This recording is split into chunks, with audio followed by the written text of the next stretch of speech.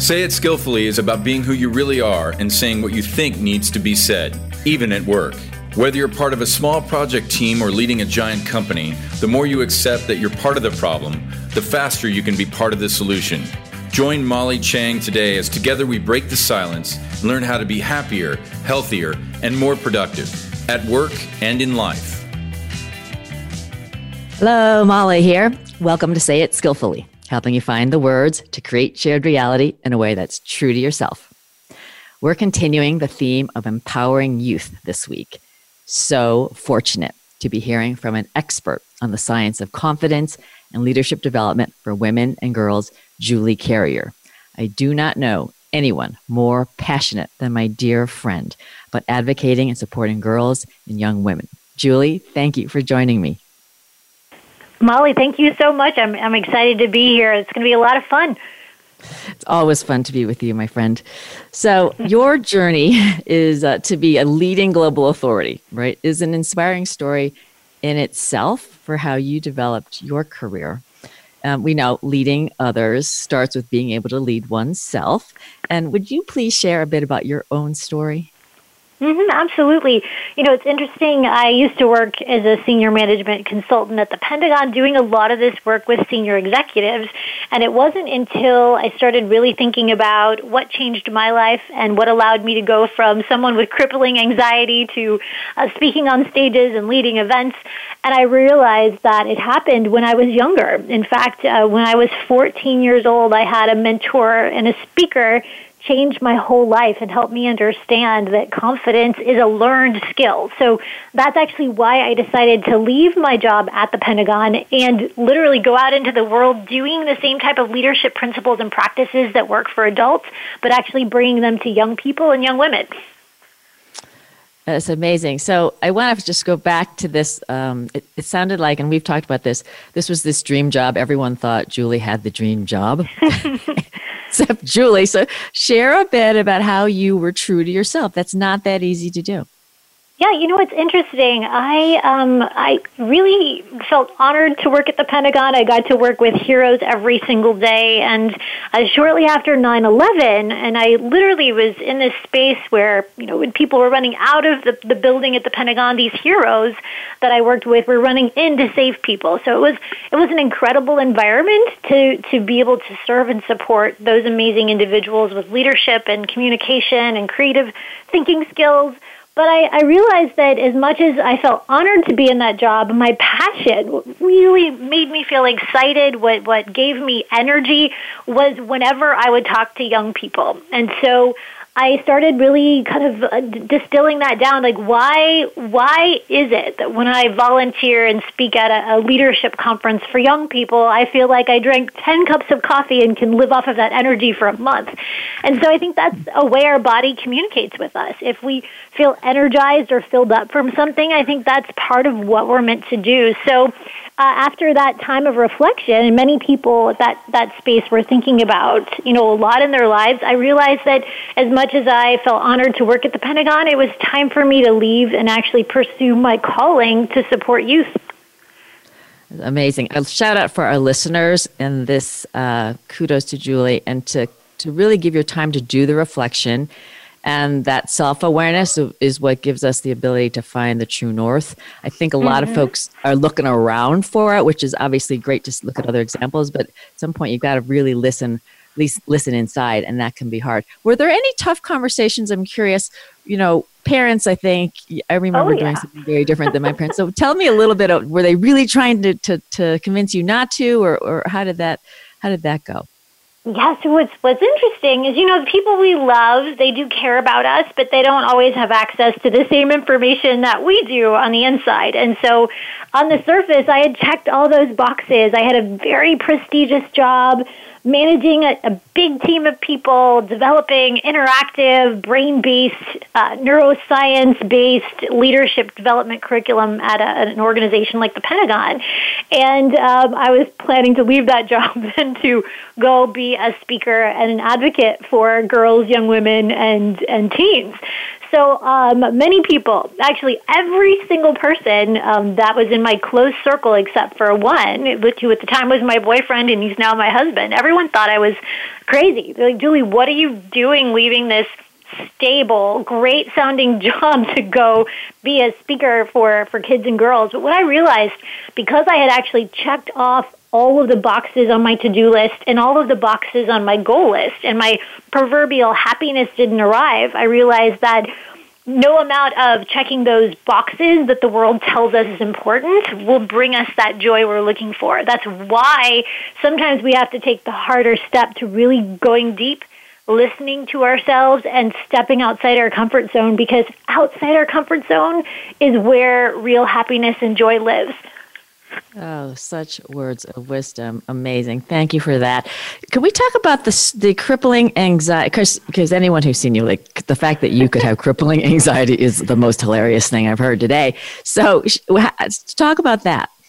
Yeah, again, it's interesting when I speak on stages or I do live events, people are like, Julie, you're so confident and you can just get up there and connect with everyone. And I often think to myself, if you only knew the journey that I had to go on to actually get to this place, you wouldn't be surprised at all. Because what I learned when I was younger is that anxiety can hold you back. It can prevent you from being a part of things. It makes you feel like an outsider, like you're just never going to fit in.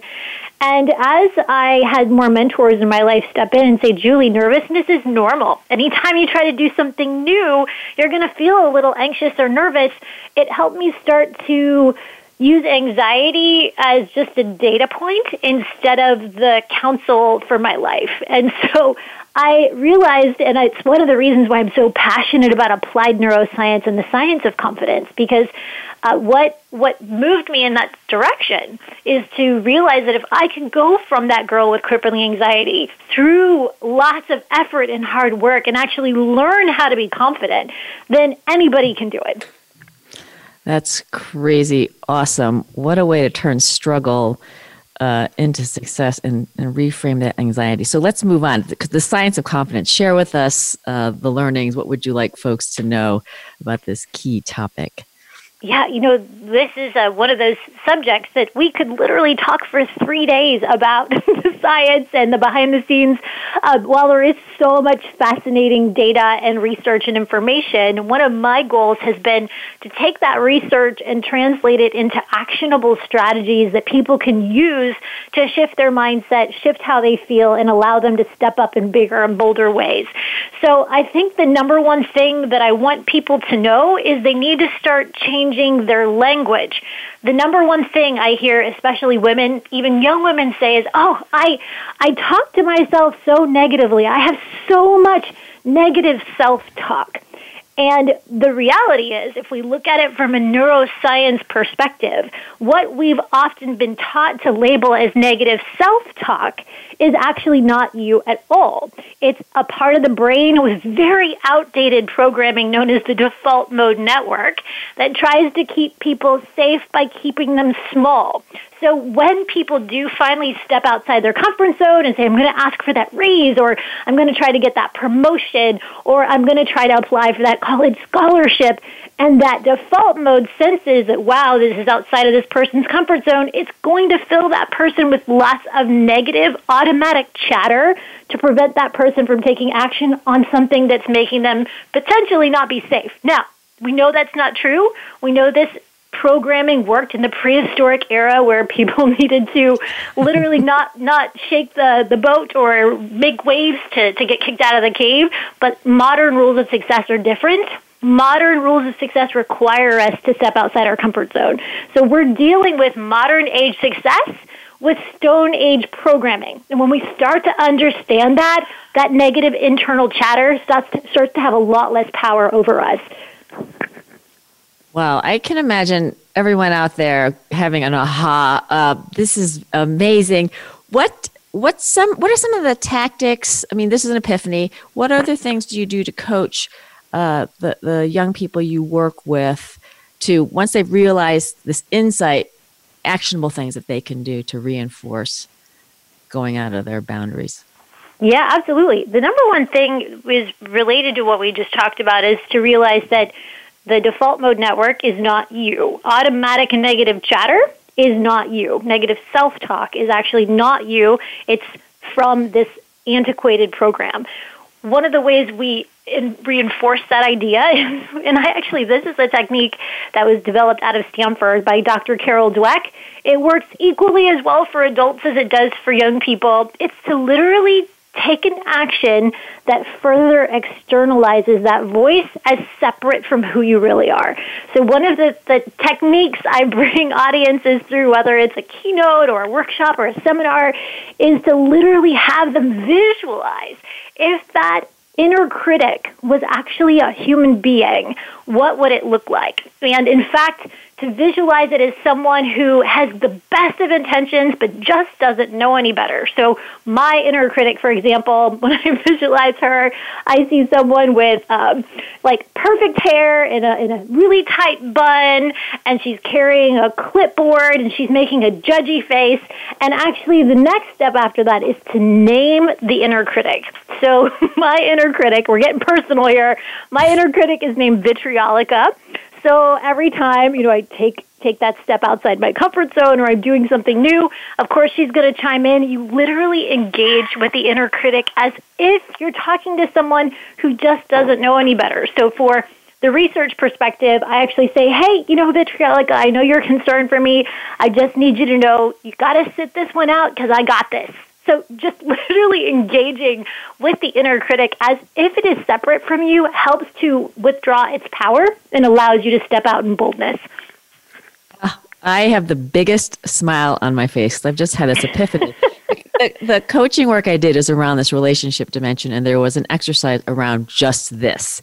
And now I'm kind of putting the two together. It's fascinating because I call this getting in good relationship with yourself, because that's a part of us, right? And so here you are creating a great connection and a more empowering, because as you said, in the past, that Vitriolica served you, right? She was protecting you. And now you're like, look, I got it. I don't need that protection. Let's switch gears a little bit to parenting with young people. Thoughts about what you've observed, any suggestions you have for those folks. We know parents always want the best for their children. However, it doesn't necessarily always manifest quite that way. Anything you care to share on that topic, Julie? Yes, I think, first of all, especially in this season, every caring parent deserves a gold medal. Being a parent is one of the toughest and most important jobs in the world. And one of the things that I find, because I do have programs where I coach young people and I get to hear their innermost thoughts about family and parenting and relationships, the number one biggest thing I hear from young people is that they wish their parents, they say listened more, but what they really mean is ask more questions. I actually think young people know a lot more than we give them credit for. And in fact, one of the ways that they realize what they know or frame their beliefs is by asking them questions instead of them, you saying, oh, I think you should go to this college, really getting into a conversation that's more of a coaching conversation. The most effective parents are actually parent coaches.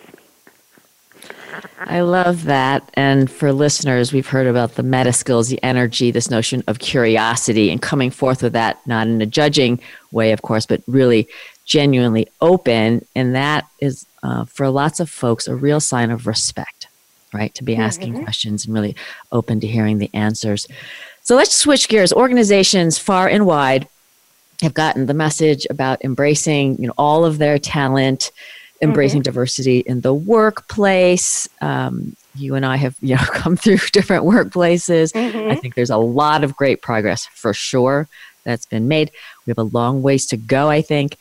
Thoughts, Julie, on what you're observing, what's not working, what's working? I know folks want to create, more empowered workplaces for everyone to shine. Absolutely. I think that the piece that's missing is that, especially when young people enter the workforce, that is a prime opportunity to develop the leadership of an organization. A lot of times people will wait till they become mid-level managers or senior management before they get leadership development opportunities. But if we look at how plastic the brain is, and especially in times of transition, those are peak periods where organizations can really benefit from investing in their new talent.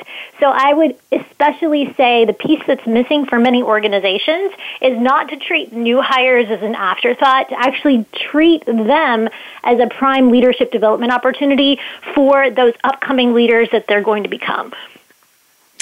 Yeah, that's fantastic.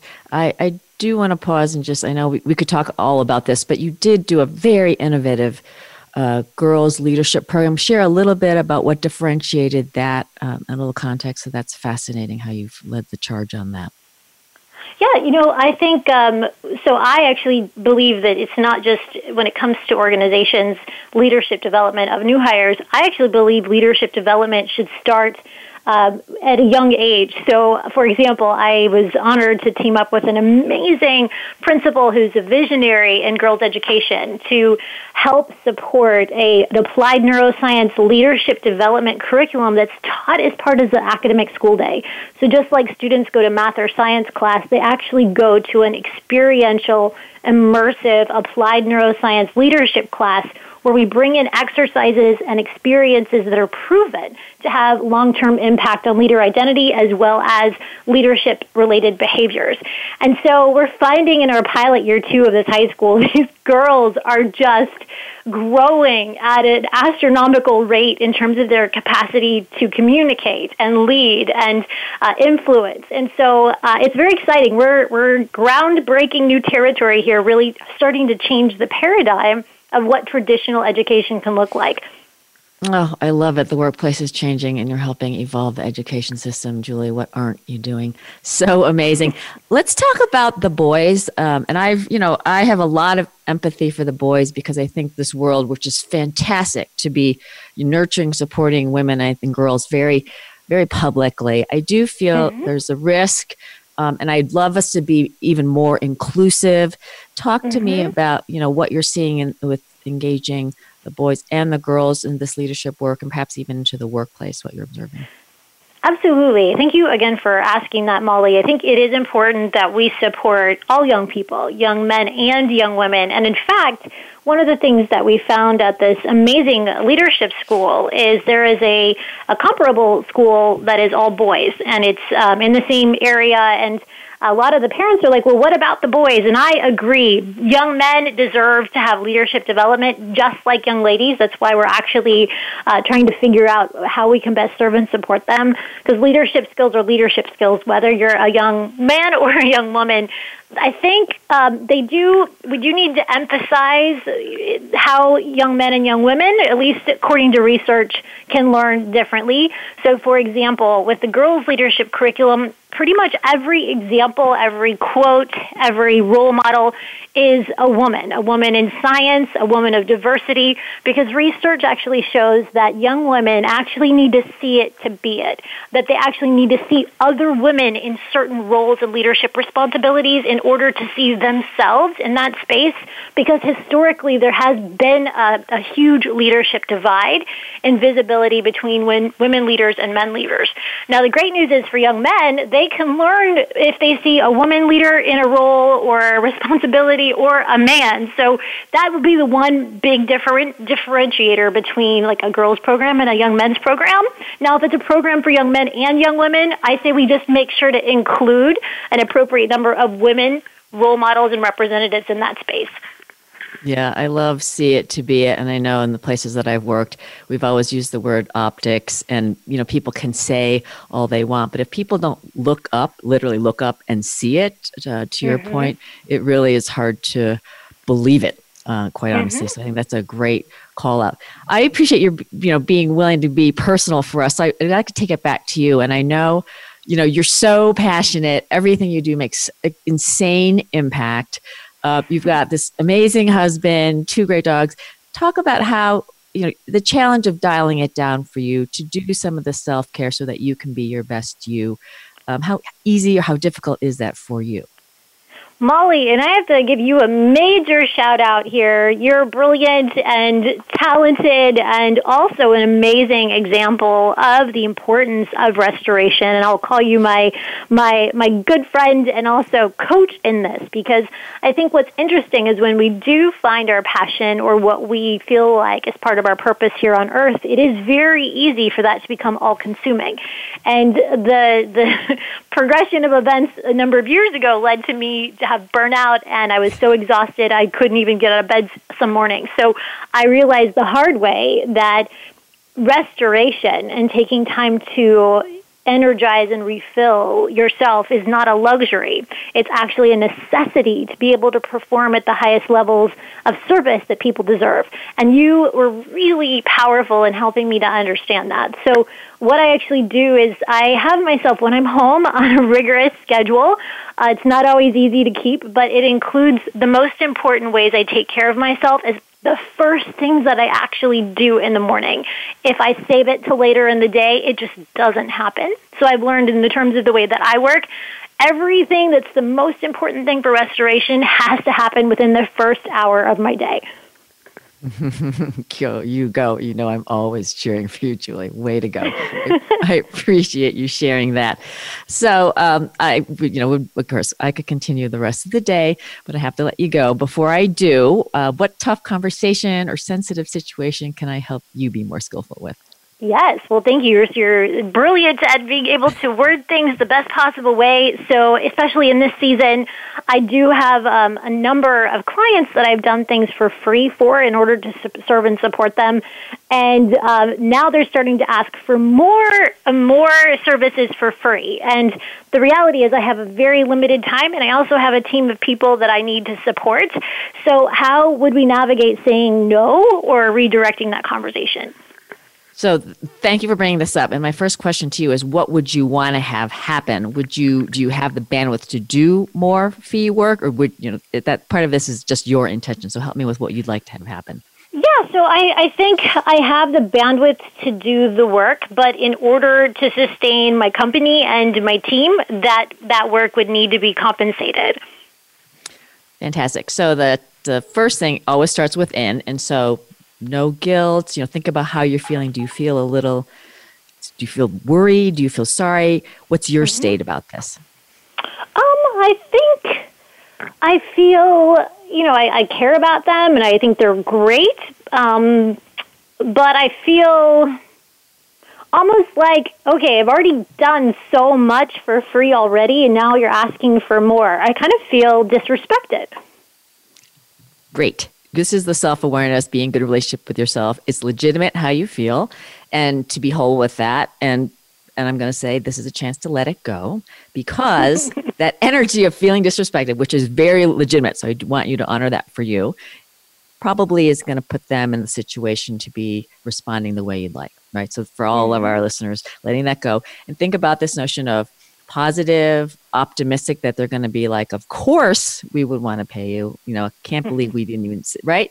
So you go in that energetically and just say, hey, let's just refresh and a little bit of shared reality. We did this and this, and I want you to know that I love you guys and I want you to be successful. And I did offer, and whatever the discount that you gave them, Julie, don't be bashful letting them know. And so part of it is I've got this business to run to help them understand what it's like for you. I appreciate your work, and I've got these people and they rely on me. And so it puts me in a tough situation, so they appreciate tough and say, so what I'd be comfortable with is this. And you just put it out there, what you're comfortable with. And in a way, so it's not unlike Alan Mulally, the top behaviors, you can do them or not do them. If that works for you, great. And if not, I could be helpful for you in finding someone else or what have you. But you give them some options and help them just see what it's like for you. That is great, Molly. Spoken like the brilliant, amazing world changer you are. I so appreciate that and appreciate the amazing work you're doing on this podcast and so many other places. I am your biggest fan. You're a huge inspiration for me, my friend. I thank you for taking time. I thank you for always being part of the solution. And you know where to reach me, and we'll be in touch soon. Absolutely, and I'm excited. I think you have a couple of young lady callers who are going to be calling you and talking with you, correct? I do, and they're courtesy of you, some folks that have had the luxury of spending time with who couldn't be a better mentor, and I'm going to look forward to welcoming them just as soon as we transition. That'll be Miriam. Yay! Well, they're amazing, and they know you're amazing, so they're very excited. Miriam and Naval are just extraordinary young women. Yeah, I'm so grateful. We'll talk to you soon, Julie. You take good care. All right, thanks, Molly. Bye.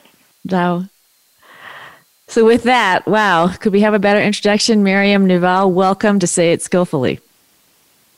Thank you so much. It's so great to have you gals join us. And why don't you just share a little bit about how you connected with Julie and, a little context, and then we'll go and get your Say It Skillfully question. Sounds good. So we're twin activists, journalists, and filmmakers, and also the co-executive directors of our nonprofit, The World with M&R. We basically use advocacy, storytelling, and development to take action for climate justice, gender equality, and inclusivity. We actually just released our first feature-length documentary film about girls' education in Pakistan.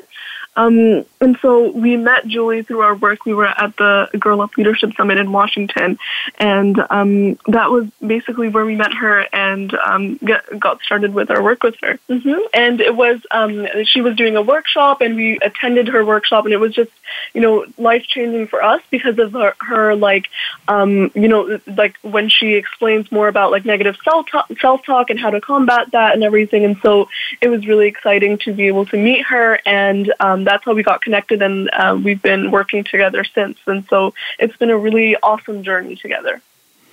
I am wowed. I'm wowed. And, I often say my generation is leaving the planet kind of in a mess, and I sometimes can get kind of depressed. And then I cross paths with brilliant souls like you, and I'm like, okay, it's going to be okay because they're going to fix everything that we screwed up. So before we get into your Say It Skillfully challenge, I know you got a question lined up. Would you share a bit about the two of you doing this journey together, and how you figured out how to you're relating as sisters, but also as partners, colleagues, and that's not necessarily the easiest thing to do. Yeah, I feel like when we were younger, we used to do a lot of things separately, and it was because we were like in different classes at school and things. But really in high school, we started having some of the same classes, and we figured out that in school projects, like we work really well together. We have a similar work ethic, and we find that some of the things that I'm involved are better than the things that Miriam does. And so what we found was that we can divide and conquer basically for school projects.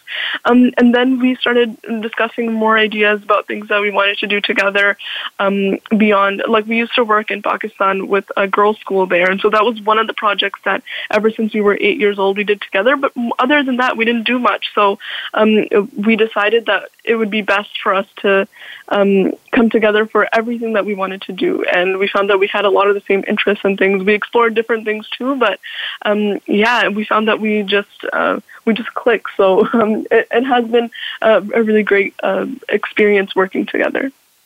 That's a fantastic. Miriam, do you recall when there were conflicts, edginess, or competing versus collaborating? Share a bit.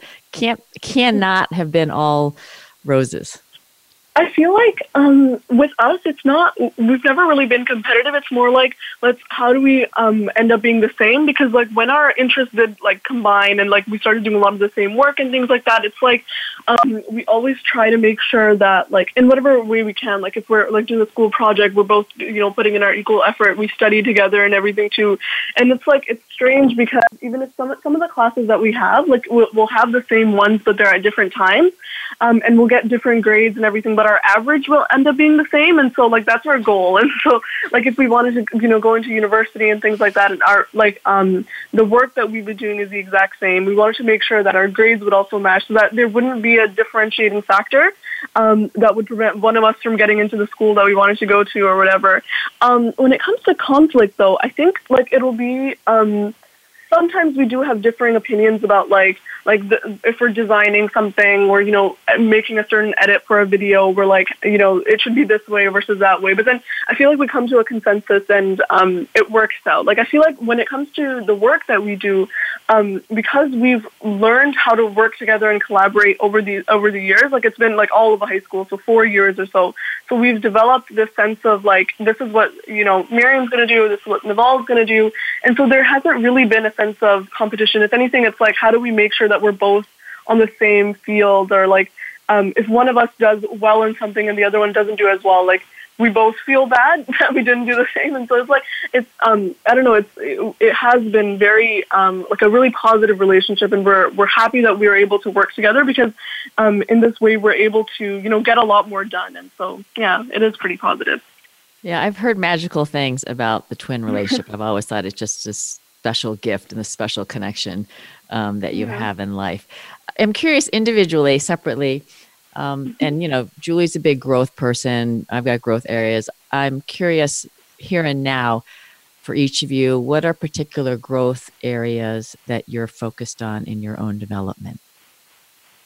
This is Naval. So for me, I think when I was younger, I used to really love writing, and I feel like in high school, I just haven't gotten a chance to spend that time to write as much or improve my skills, and I would just really like to focus more on that because I really did enjoy it, and I still do. But I feel like especially amid quarantine and like the COVID-19 pandemic, as we've all been staying home, I've been getting more time to just sit down and write. But it's like it takes time to be able to trust yourself and like not be so overly critical about what you're doing. I think I need to just think about like how I need to stop being so critical about myself and just write. So yeah, that's like one area that I would really like to improve and continue to grow. Yeah, nice. And for me, this is Miriam. I think for me it would be things like film editing. Like a lot of the time, when we're making movies or we're shooting, episodes for like our social media pages and things like that. Like I'll be the one who mostly focuses on the filming aspect of it. But when it comes down to like sitting and editing, because it can take hours on end, and sometimes I'm not really that patient with the work, and Naval will do most of the editing. So like I feel like now I've gotten the opportunity to focus on that more, like actually give it time and develop the skills of like, being able to stay with the project long enough, even if it is taking forever. So I guess now that like, everything's on pause, like I have more time and I've been able to, develop that sort of patience to be able to stay with that project in the editing phase as well as the filming and creating phase of it. So, yeah. That's awesome. Okay, I'm going to delay one more thing before your question. So what advice do you have for the adult listeners out there about connecting with young people? I'll be fair, open question. Any kind of advice you'd like to give for us grown-ups? Yeah, I think one of the biggest things is to not underestimate the power of young people. And one of the things that we find is that often the disconnect happens because like young people are thought as being like careless or whatever. There's like stereotypes, right, of teenagers especially. But I think that this generation, what we're seeing more and more is that with like girls like Greta or Malala, that girls are really, girls and boys as well who are our age, are really passionate about the future of our planet, about taking care of others, and we're a lot more, I guess, like we care about each other and we're more inclusive, and all of these things need to be recognized. And so I feel like our voices should be heard in that light as well, and we should be considered as important contributors of, decision making and things like that. And so that's one thing, whether it's parents thinking about their kids or, adult figures in the lives of youth. I think that's one of the biggest things, that you shouldn't underestimate the power of young people, and you should take them seriously. So, yeah. Love it. I agree. And like just one more thing, like when I feel like when young people come out like and speak to adults, like it should, again, like you should come from a place of like understanding versus like, I feel like this applies to everyone, not just a relationship between young people and adults, like just like coming without preconceived notions of who they're going to be or what they're going to be like, and then just like see where the conversation takes you. Because if you come in from that perspective, there's just a lot that we can both learn from each other, and it'll just be much more impactful than just like a simple like conversation where we're both coming in with our preconceived notions or judgments about each other, and then we don't really get anywhere. And so keeping an open mind and then learning from each other is also something that can prove really effective in communications between adults and youth, but also like other connections as well. Yeah, you folks are genius, because those principles all underpin saying it skillfully, of course. We do want to hear all voices. Okay, so now let's hear it. What is your sensitive situation or tough conversation that I might be able to help you with? Yeah, so basically, like, we wanted to ask about how to make effective introductions when meeting individuals in, like, event settings or, like, when in a professional setting, because a lot of the work that we do, it takes us to, like, international conferences and, like, spaces where often we're, like, the youngest people in the room, but and we want to know, how do we introduce ourselves in these situations in an impactful yet, like, concise way? This is a great one, and I can't believe you're already doing it, so it'll be all about improving. I do think the first thing is just appreciating your audience person, whoever that person is, and thinking about what they need to know. And that may take some homework. So in the more specific situations, I think you have time to prep for that. In an overall sense, this is the chance to be, who you want to be for the world. There's no right or wrong. Yeah. It's not about the other. It is about, I think, from you girls, just being authentic and passionate. And it's great to think about three things, right? And whether that's, some folks really relate to where they're from, right? Some people, it's about, we want to be known as 1, 2, and 3 things. And that might be the impact that you have. You're young, so I think that's a real asset. We're young folks on a tear. And if you're trying to get people and involving them, ways that they can be helpful. It's about the knowing the 3 things, like never more than 3, I call it. And then also in your delivery, and it takes a bit of practice. So anyone who comes up and spews off, "Oh, I'm Molly, da, da, da, da, da," and you're like, "Wow, that sounds great." It's only because they've done it 1,000 times.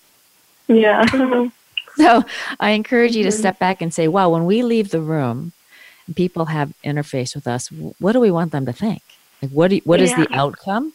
And in a concise way. And then everything you say, and importantly, how you say it, telegraphs that.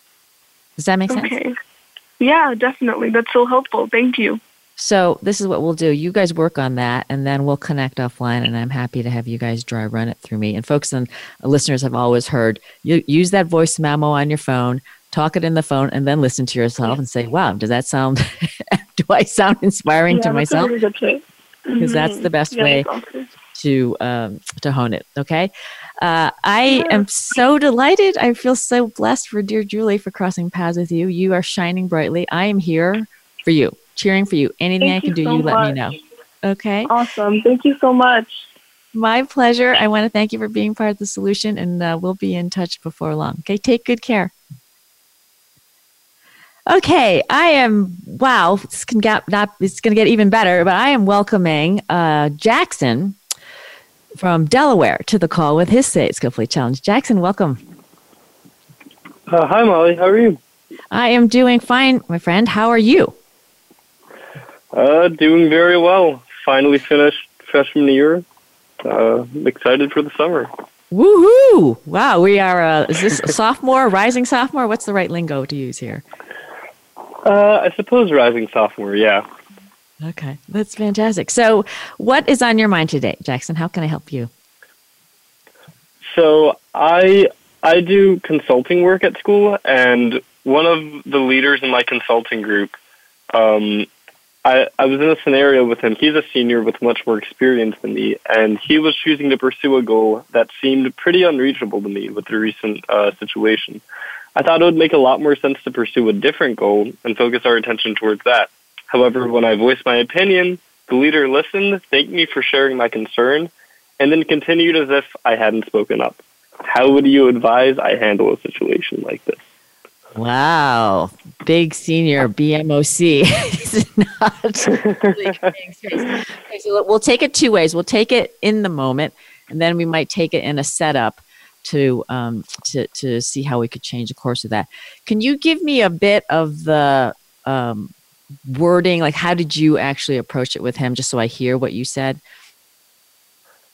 I think I just kind of stopped the meeting as it was going, because it was over Zoom. It's a team of about 7 people, and I just kind of asked him to reconsider. I said, this is great. However, most of the data that we'd be able to gather wouldn't be relevant, because with the current outbreak of corona, it's going to change everything about it. And at the same time, the people we need to gather the data from are not currently available and have much more pressing concerns. And that was reflected with when we did pursue this, none of us got a response. So, yeah. Yeah. Okay, perfect. That helps me out. So I'm just going to call this person Tom. So Tom's kind of said, okay, great, Jackson, super, and then just goes on. And so you give it a minute or so. Hey, 1 second, Tom, I'm sorry, everyone. I obviously own it. I obviously was not communicating very well, and I know all of us want to be part of this super wildly successful project.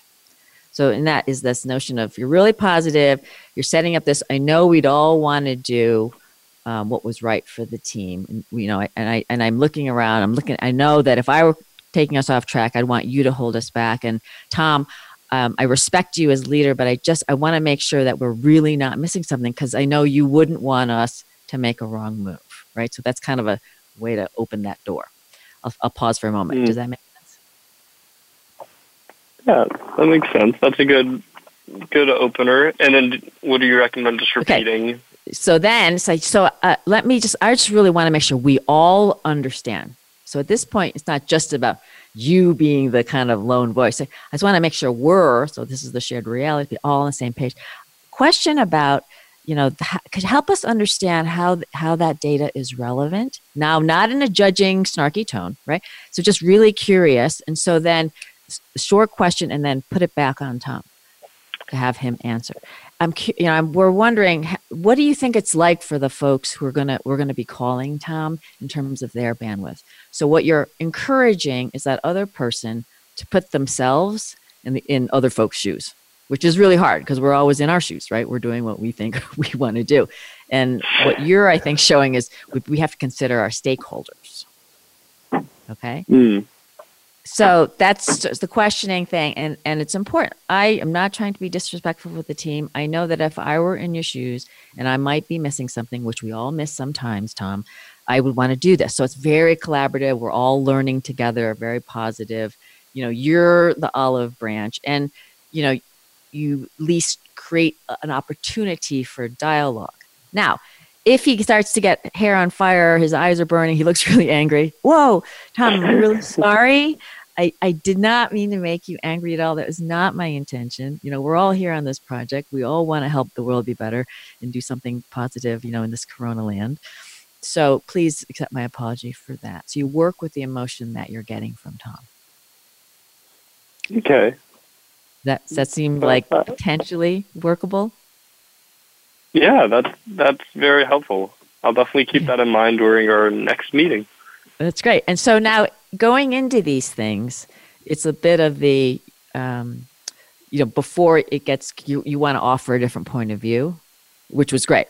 And so I think the same principles apply in a proactive sense, which is positive curiosity are the energies that you exude. A timeout might be in order, and just say, I'm just trying to understand so I'm able to serve the group. So your intention is you want to be helpful and you want the group to be, wildly successful. And could we just pause? I'm not really sure. I know I'm not exactly following, right? And there may be others. You can look around, see if people are nodding their heads. So you start to get a sense of we. And then, help us understand just asking questions as opposed to telegraphing an answer. So again, it takes some thought about how you might reword this, because generally our default thing is we want to state the fact that we think is right, and it may very well be right, Jackson. But to create receptivity on other person's part is the trick. Okay. Does that make sense? Yeah, that's so then. Yeah. So there is for folks listening, there's a habit that we tend to have, because in our heads we're like, wow, that's the wrong answer, right? So we're about getting to the right answer, which is absolutely, we do want to have the right results, correct? It's the relational dimension, the relationship piece that really sets up the highest performance. So if we think about where's that person at? How can I come across in a way that creates receptivity? And I know this is happening kind of in microseconds, but that's the real opportunity for the most skillful people, is to understand, see how it's going from a, if you will, fact and task standpoint, but appreciate the interpersonal dynamics. So let me ask you a question, stepping back for your team.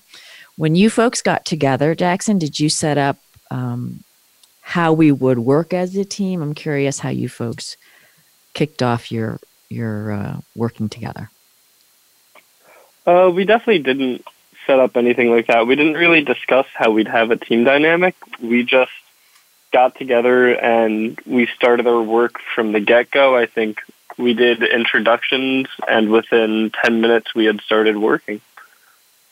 Got it. So I think people listening, that happens pretty much all the time, and that can work.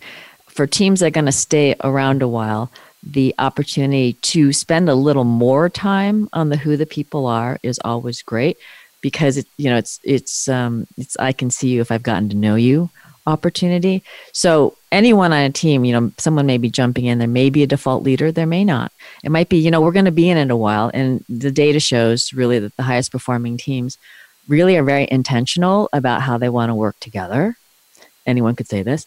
And I bet we've got some great strengths on this team that we want to tap into. And I know we've got some weaknesses. I know I have some weaknesses I wouldn't want us to, mitigate.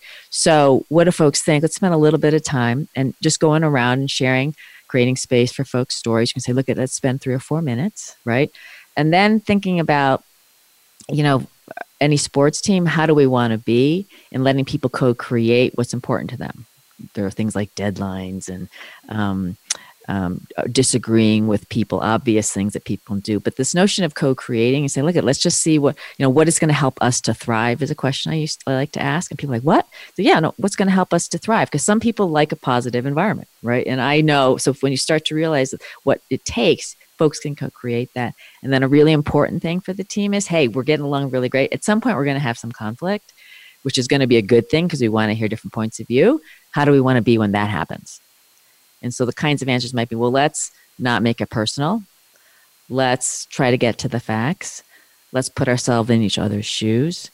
So those are some things that even if it's a team that hangs out for a week or two or something that's longer, you can be proactive in creating an environment that really, 1, is fun, and 2, gets the job done. How's that land for you? Yeah, that's really good advice. Is there any way you can still do that months into the project, or does it kind of have to be done in the beginning? Thank you for bringing it up. Absolutely. So this is a part of your power of observation, which I let folks know. It's the skillful part isn't just what you say. It might be, I just on a call and you can blame me. And I'm realizing that we really want to make this great project, and we never spent very much time thinking about how do we work together. And I'm a sports person, but name your favorite sports team. They don't just all run out on the field. Okay. They have this sense of how do we combine? So you could say, hey, what do you guys think? What if we take a step back? Let's rewind a bit, and share a little bit about ourselves so we can really appreciate, because we all have great stories. Everyone's got great stories. And if you don't have a lot of time, you can just share, hey, what's something you struggle with? And that's a real, vulnerability is a must for trust, folks have heard me say. So you can say, look at, what are some of the things we struggled with? And that starts to create this real respect, because people have gone through a lot, even in your young lives. And then you can kind of roll it from there. So this has been so fun. Do you have a top takeaway from all the stuff we've covered, Jackson? Top takeaway, I suppose, phrase things in such a manner that the person you were trying to get your message across to puts themselves in your shoes or someone else's shoes. Fantastic. That's a huge one. And for the literally countless adults, I wish they could come with that top takeaway, because we'd have a lot better conversations at work if that happened, Jackson. So you take care. You've been super to call in, and you know how to reach me. So I can be of help, let me know. And thank you for being part of the solution. Yeah, thank you. Thank you so much for having me. Take care. Talk to you soon. Oh, we love the young people. What an inspiration, and I think very timely with the spring season. I have one quick LinkedIn question that I saw, and a gal, Sandra, put this out on another post, and it was funny. Often people don't respond to my question in email. They respond in some other direction. So they make me ask it twice, or they don't respond at all. And there was quite a few people who jumped in. Oh my gosh, people don't respond to my question. And people started offering all sorts of solutions. So for the folks that this happens, you're like wondering, gosh, it's just me. I emailed you a question and I want to reply, right? It seems pretty basic. You're mystified. Rather than go back and forth over email, because that's obviously not working so great, this might be an opportunity to pick up the phone and say, Joe, this is Sandra. How are you? Hey, I'm noticing that I send this, a question off to you, and then I get an answer back. And obviously, I want to make sure that I'm communicating to you in a medium that works for you. What works for you? And ask. I know that seems crazy, but I think a lot of folks are missing maybe an easy answer. Ask, and then say, by the way, I'm a real stickler, and part of my job is to get this stuff back on time. So I'll put the time that it's due and the subject line and what have you. But if I haven't heard back, what I'd like to do is I'm going to call you directly and ask you for it. So just get permission for however you're going to handle it when that person doesn't follow through, because that's going to happen because people get busy, and create fun things like a nudge, a smiley face. But, so for folks who are frustrated by that, I would offer just try something different, and hopefully that will give you a much better outcome. And my thought for the week. We don't need to wait for the new normal, the next normal, the whole redefinition of life. It's going to happen. We're all co-creating that. I want to give you permission that you can thrive even now. Okay? Even in a situation, day by day, think about what thrive means to you and go for it. There's no need to wait around. I feel a lot of folks are hanging in the air here. And I'm going to encourage you in whatever that small way might be, to kind of take the bull by the horns, and redefine what thrive is, and to go for it now. And I thank you for tuning in. That's a wrap.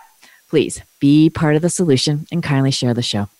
Reflect on your top takeaways. And know I'm cheering for you to be who you are and say what needs to be said, so that you and those around you have a shared reality, essential to make the best decisions, execute with speed, and achieve outstanding outcomes at work and in life. Homelessness is a problem that's more costly to ignore than solve. The U.S. spends $12 billion a year responding, but resources alone aren't enough. I'd like you to know there are cities and counties proving what does work.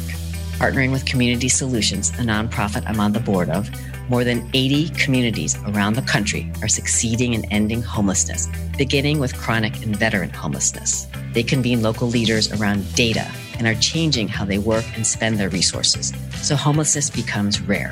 More than half have already reduced the number of people experiencing chronic and veteran homelessness, with commitment to get to zero.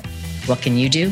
Visit www.built40.org and see whether your community is engaged. Contact your mayor and ask, do you know the number of people experiencing homelessness in real time? Do you know every homeless person by name? What are you doing to drive measurable reductions in homelessness? Please challenge the fiction that says homelessness is an intractable problem.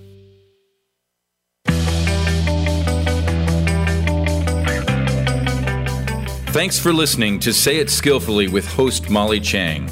Join us again for more ways to say it skillfully next Tuesday, 11 a.m. Eastern Time, 8 a.m. Pacific on the Voice America Business Channel. Follow Molly on LinkedIn and Twitter. Check out sayitskillfully.com and sign up so you don't miss her latest 90-second video. And please, be part of the solution. Kindly tell others about this program so they say it skillfully too.